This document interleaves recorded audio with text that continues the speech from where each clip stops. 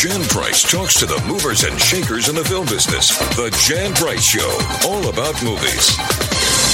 You are listening to the Jan Price Show, all about movies, and today my guest is award-winning director Amber Sealey. Welcome back to the show, Amber. Thanks so much. Glad to be here. It's good to have you back. As I was saying, you were one of my early guests early on, and we talked about your movie at that time, No Light, No Land, Anywhere, which was a few years ago. A really good movie at that time, too. We're going to be talking today about No Man of God, your brand new film about Ted Bundy, and it's fascinating. I can't wait to delve into this movie with you because there's so much to it. It was so layered and so well done. Talk about how first of all, so our listeners know what this film's about. Why don't you give a synopsis of what No Man of God is about? Yeah, sure. So it's based on actual transcripts, recorded conversations between a man named Bill Hagmaier, who was one of the very first FBI profilers of serial killers, and then Ted Bundy, obviously the notorious serial killer. And over about 5 or 6 years, the two of them kind of forged a friendship of sorts. And Bill went and he spoke with Ted a lot, and they grew quite close in sort of a weird way that you can, right, in that sort of situation. And Ted ended up really entrusting Bill with all of the secrets of his crimes. And so Bill was the person who got him to actually open up and confess. Obviously, he had been caught and convicted on a few of the crimes, but there were, thought to be somewhere even around 100 other women that he could potentially have murdered. And so, so he came clean about a lot of his crimes with Bill Hagmaier. And Bill Hagmaier went on to become just one of the most prolific, is that the word you use for a FBI agent? People who worked with a lot of serial killers over the years. And he's now retired and lives in Virginia. So the film takes place over this 5-year period when they first meet and then to the end of Bundy's life. And it looks at kind of the impact that not only Bundy is having on, socially, the kind of collective world around him, but also more specifically on Bill himself, and how it kind of weighs heavy on Bill's psyche, both forging a friendship with him and just working with him, and how it changes his perspective internally on just kind of interacting with the world. Once you've sat and talked to a man who stalks women, it's going to change your own perspective the next time you see a woman walking down the street, right? You're thinking, oh, wow, am I a threat to her? Or what, So yeah, kind of about a lot of things, really. There's other layers as well. There's the layer of the victims and the women in the room. How do they feel sitting so close to Bundy and having to listen to him speak about his crimes and the impact that it has on kind of the little person, I guess, for lack of a better word. Well, this movie, it's so intimate, and because it's just their conversations mostly. It's Elijah Wood who plays Bill Hagmaier, and Luke Kirby. I have not seen him in anything. I know he's been in a lot of things, and he's Emmy award-winning actor. Now I'm going to go search for him. I'm going to go watch some of the things he's in because he was so brilliant in this role. They're both so great. Yes. Elijah, we all know Elijah, right? Know and love him, but he is so phenomenal in this role, and just, he did stuff that I'd never seen him do before as Bill, and he's just brilliant. And Luke is someone I'd been a fan of for a long time. I really wanted him for this role, but people probably know him. He plays Lenny Bruce on The Marvelous Mrs. Maisel, and he's a real talent. So hopefully this will, get him on more people's radars. Well, he's certainly on my radar now, for sure. And you're right, Elijah Wood's role, obviously Luke's role is, got lots of meat and lots of things you can delve into, which makes it such a fascinating character, because Ted Bundy obviously was a very fascinating man. Bill's role in Elijah playing him is, the foil on the other side, and that's much more difficult to play because it doesn't have as much meat, to it, or depth. Oh, well, I shouldn't say depth. It certainly has the depth, but he really... Yeah, he's not the psychopath. Right. He shows the depth, of how this relationship has affected them. Now, to watch two men in a room talking for, an hour and 40 minutes or whatever, could be... Well, they would sit down for 2 to 3 hours oftentimes, and they talked a lot, and they wrote letters, tons and tons of letters back and forth to each other. Well, I'm just talking about watching it as a movie. You would think, as watching two men sit in a room talking, you would think, oh my God, is this going to be a snooze fest, right? anything but, because I was sitting at the edge of my seat actually throughout this. I mean, not throughout it, but during this film. And how the lighting, the staging, there's that scene with the woman just standing there, the production assistant just standing there. And the way you shot that was just so brilliant. And she as an actress, because that's difficult. No words. She was wonderful. Yeah. And she, Hannah was her name was Hannah. I'm blanking on her last name. She was a background actor. And she just did amazing. So, yeah. But yeah, I mean, that was part of what I loved so much about this film, about this script, when I came on, was that it really is a kind of dueling of these two very fierce minds. They're both performing for each other, right? They both want something from each other, and they're pretending like they're casual and this is just a conversation. But Bundy wants Bill to extend, to stay his execution, to extend his life. And Bill wants Bundy to come clean about his crimes and open up about what he did and be honest about what's going on, upstairs. And so they both want something from each other, and they go through a lot of sort of mental sword play. Mm-hmm. And that's part of what I love so much about the script. And like I said, these are lifted. I mean, a lot of it is verbatim stuff that they said to each other. We have hours and hours of recordings of these two guys kind of mentally dueling. And it's just fascinating because while they're obviously at cross purposes, they're also both really opening up to each other and talking about very intimate, very real things, because Bill kind of has no choice but to open up to Ted in order to get Ted to open up. Like when you're playing that role of the profiler, there are a lot of different tactics, certainly. And I think part of Bill's natural charm is just his affability and his openness and his sincerity. And so he uses that, to help soften up Ted. And it worked. Ted did not get along with any other FBI agent like he did with Bill. And in fact, he tried to leave all of his belongings to Bill when he was being executed. He wanted to leave everything to Bill, and Bill refused and said he didn't want it. But so they were using all their tricks and things to try to trick the other person and get them to say something that they didn't want to say or whatever. And so it's an interesting. Yeah, I agree with you. You'd think like two men sitting in a room, boring, but it's not. And we really. I'm glad you noticed all that with the lighting and the camera work and stuff, because we worked really hard to have visual expressions of what was going on in their relationship, and to have that room be really dynamic and not just a boring interrogation room, but really find creative ways to use the production design and to use the lighting to make it stand apart visually, and to have the scenes be really differentiated from each other. And you succeeded brilliantly in doing that. You really did. Why were you attracted to this? And also, you believed a woman should be directing this, and I want to hear that too. So first, why were you attracted to it? And second, why did you believe a woman should be the one who directed this film? Yeah, good questions. I was attracted to it for a few reasons. Firstly, because I'd heard of the SpectraVision folks, and I wanted to work with them, and I met them and I liked them, and I felt like we had some common interests. And secondly, I liked that I was an outsider. I liked that I was not, I'm not known as a thriller horror director. I'm not a serial killer fan or someone that follows that world very closely. And I thought to myself, this is really interesting, actually. Like, you take someone like me, this sort of more indie, quirky, feminist, ballsy woman director, and what's her opinion of this serial killer trope? Because there have been so many, particularly movies about Bundy. And so I liked that I was sort of an outsider, and that I had what I thought was a fresh perspective on it, or at least a different perspective on it.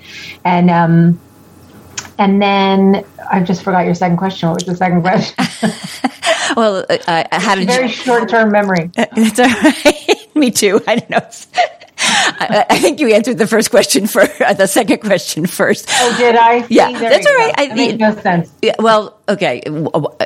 You felt okay. So they were kind of combination anyhow. What?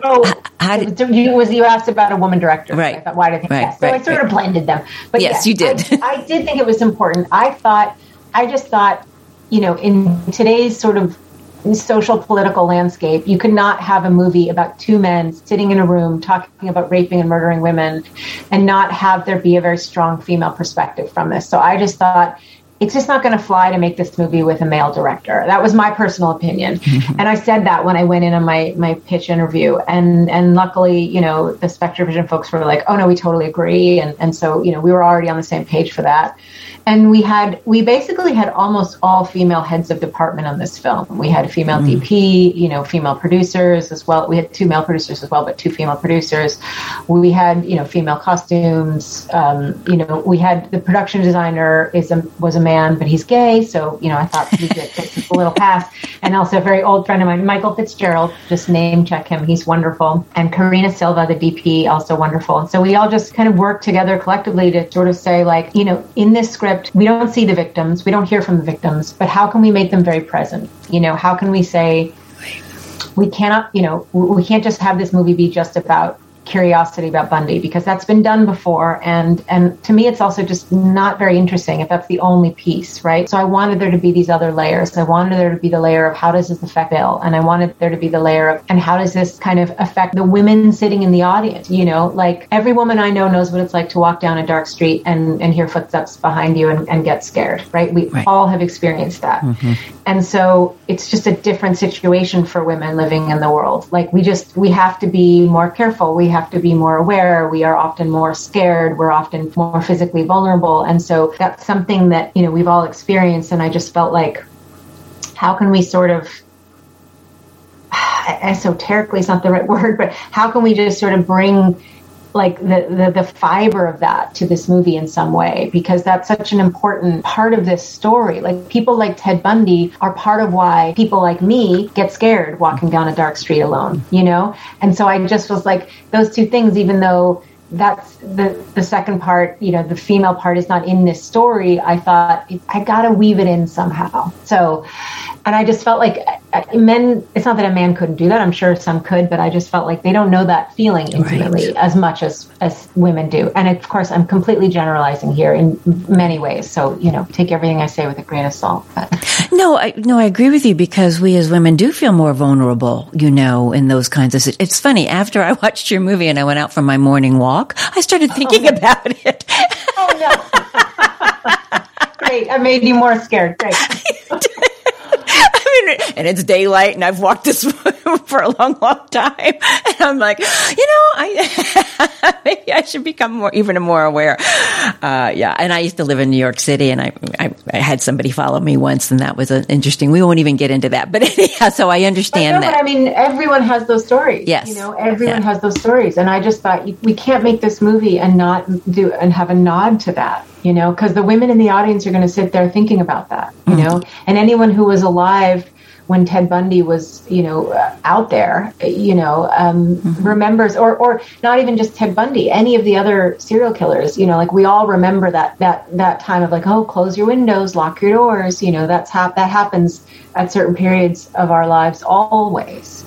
So, yeah, so I just hope that people think about that, you know, I hope that obviously we're going to get interest in people who are just like, they're curious about Ted Bundy and they're curious about Luke's portrayal of Bundy, which is phenomenal. So those people are going to watch. And then there's people that are curious about Bill and his work and profiling, and maybe Mindhunter fans and things like that. And those people are going to watch. But I really wanted to bring a new audience to it. You know, I wanted the film to still be artistic, and I wanted it to feel accessible to people like me. You know, because now this is a Bundy film that I would watch, whereas normally Bundy films wouldn't really be on my radar. But this one, if I were not the director, would still be on my radar. Oh, here comes one of my children. Oh, good. For a minute, I thought we were going to get interrupted. We'll see. All right.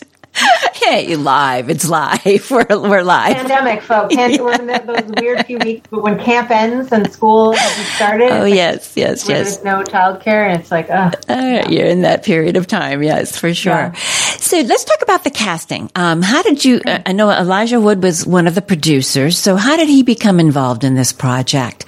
And then we'll talk a little bit about Luke Kirby after we talk about Elijah. Well, Elijah, you know, he should probably say this for himself, but just paraphrasing what I've heard him speak about, you know, they had the script for a number of years and were trying to get it made. And I think originally he was not interested. Like, I think he's very good at taking off one hat and putting on another. You know, when he's a producer, and when he's an actor, he's an actor, and he knows when he's wearing what hat and when to take the other one off. And so he was approaching it very much producerially. Is that a word? It is now.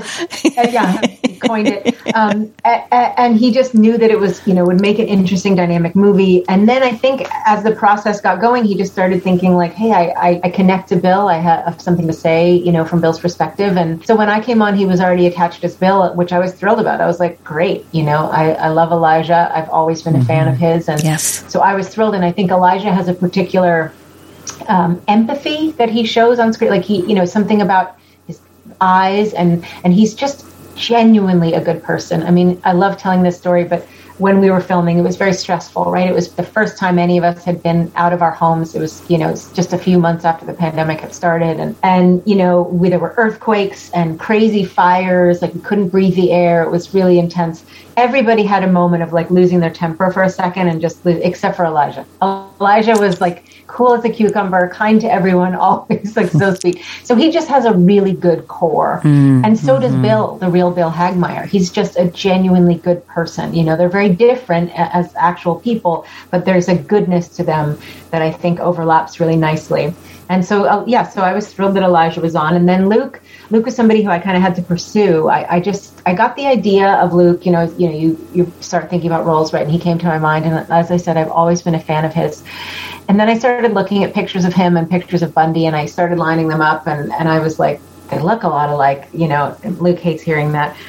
But I just thought, God, like this, he would be perfect because he has that sort of lanky 80s manness. Like nowadays they think of very male as much more bulky muscles and Luke is more of a sort of 70s, 80s looking guy to me. And so we offered him the part through his reps and he turned it down. He's like, I don't want to play Bundy. I don't think there should be more Bundy movies. And I contacted him he's friends with friends of mine. And so I contacted him personally and I said, hey, listen, I totally respect you not wanting to play the part. Can we just meet and talk? And he happened to be coming to LA. And so we met in a park. It was actually the very beginning of the pandemic. And we stayed 6 feet away and we walked in a park and we ended up talking for hours and really shared a lot in common about like, hey, if we're going to do this, we have to do it right. And we have to do it with some sort of edge of something, it's not just for the gore, right? Which this movie doesn't have any of that. This is really much more of an intellectual pursuit, more of an artistic pursuit. And as I mentioned earlier, it's saying something different about the women in the room and the victims. And so he,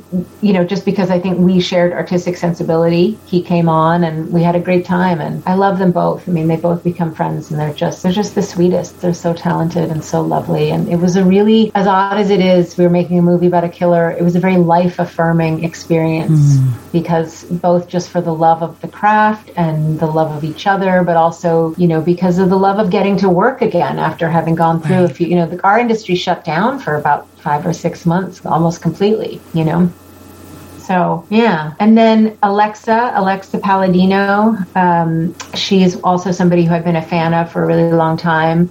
And I'd seen her, she's been in friends of mine, their movies, and I just always thought she was great. And she walked in, and again, she just had this like 80s vibe to her that things being authentic to the time period is very important to me. And she just was great. And I knew I wanted to work with her. I knew she liked to be kind of quirky, creative in the way that I like to. And so she came on. And then Robert Patrick, who doesn't love Robert Patrick? He was so much fun to have on set. I was always throwing, different things at him, and he was really like, he's a real fun, just energetic guy to have on set, and he loved doing everything. So, and then Gilbert was great as well. I'd never met Gilbert, but I'd seen him in a couple of things.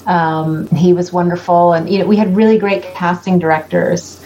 Amber Horn and Danielle. I'm blanking on how to say her name. I'm gonna let me see if I can. Ofiero. I think that's how you pronounce it. I'm terrible at that. But Danielle and Amber are really amazing casting directors, and they were so patient with me. I said, I need to comb through everybody and either meet everybody and watch everybody's reel. And they just kept bringing up great people. So. Well, it's a great cast. And did you do table reads with Elijah and Luke prior to see what their chemistry would be?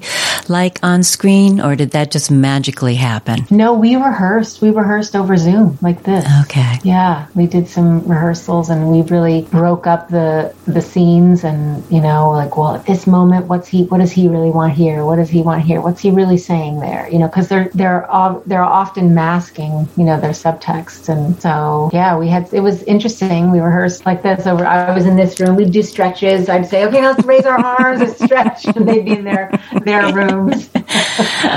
We made it work. You did make it work. Was Bill Hagmaier a consultant on this? Yeah, he's an EP or a producer. I can't remember what his credit is, but yeah, he's on as a producer, and he was wonderful and so accessible. He also became a friend. I had so many conversations with him about everything and anything, and he sent me. I have some pictures of like actual photos of Bundy that he sent me and of him, and he was such a great resource. I would ask him like, "What color were your shoes? Can you send me pictures of your teeth?" Wow. And all that. He was great. Yeah, I wanted it all to be as authentic as possible, Yeah, and we spoke with the real Paul Decker as well, who Gilbert plays, who became the warden at the prison for many years, and he retired not long ago. But we talked to him about, there were things like I would say, I see that Bundy's wearing a necklace in this photo. Was he allowed necklaces and shoelaces and belts in prison? And I wanted to make sure that was authentic. And they were like, yeah, he was allowed belt, shoelaces, necklace. Like he was allowed all of that. All prisoners were, unless they proved that they could not, if they did something, tried to do something with the belt or the shoelace, then they would get taken away. But otherwise, they were allowed a lot of freedoms that people today are not allowed. Interesting, because you would think maybe he would commit suicide, because those are the things you could certainly use for that. But I guess they weren't afraid of that at that moment. Bundy would have never committed suicide. He loved himself too much. Yeah, and he wanted to live. He wanted to live, and he kind of enjoyed his fame and popularity. So I don't think he would have wanted to miss a minute of that. Probably not. His ego was so huge, and he probably thought he could get away with all the things that he got away with, for sure. Yeah. So we only have a minute or two left, but you said you started filming this after the pandemic. What was the most difficult part of shooting this, and when did you start to shoot it? And where? Was it LA? Were you in LA? We filmed in Los Angeles, and let me think. So we were actually in prep we were about 4 or 5 weeks away from shooting. And then the pandemic happened and we had to shut down. And then we had a few months where we were like, what is going on? And then I don't know if you remember, but the governor and all the unions came out with their rules and regulations for what we could do. And so then once all that was going, we were like, okay, we can do this now in a safe way. And we had a wonderful specialist, air quality specialist, who came in and really taught us a lot. I know early on in the pandemic, people weren't as aware of how much it was airborne. And what we did was we recirculated the air in the room every 15 minutes. Oh, wow. So we would make sure every single location had both an ingress and an egress for the air, and we would every 15 minutes stop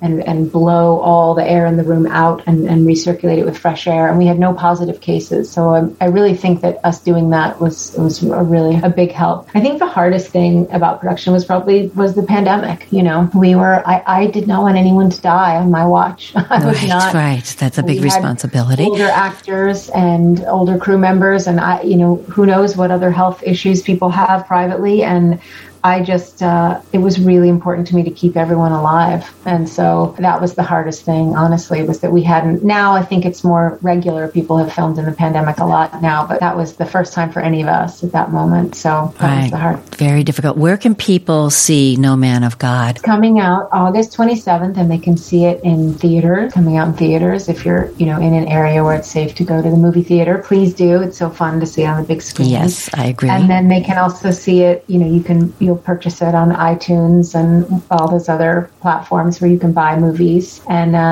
it's exciting. It comes out really soon. Well, Amber, I wish you much success with this film. It really is beautifully done, beautifully photographed, great acting. I really highly recommend this movie. So everybody seek out No Man of God. And thank you for coming back on the show. I look forward to having you back on with your next project. Yeah, thank you. It's great to see you again. You Have too. fun on your walks. Thank you. Don't worry about behind you. Thank you.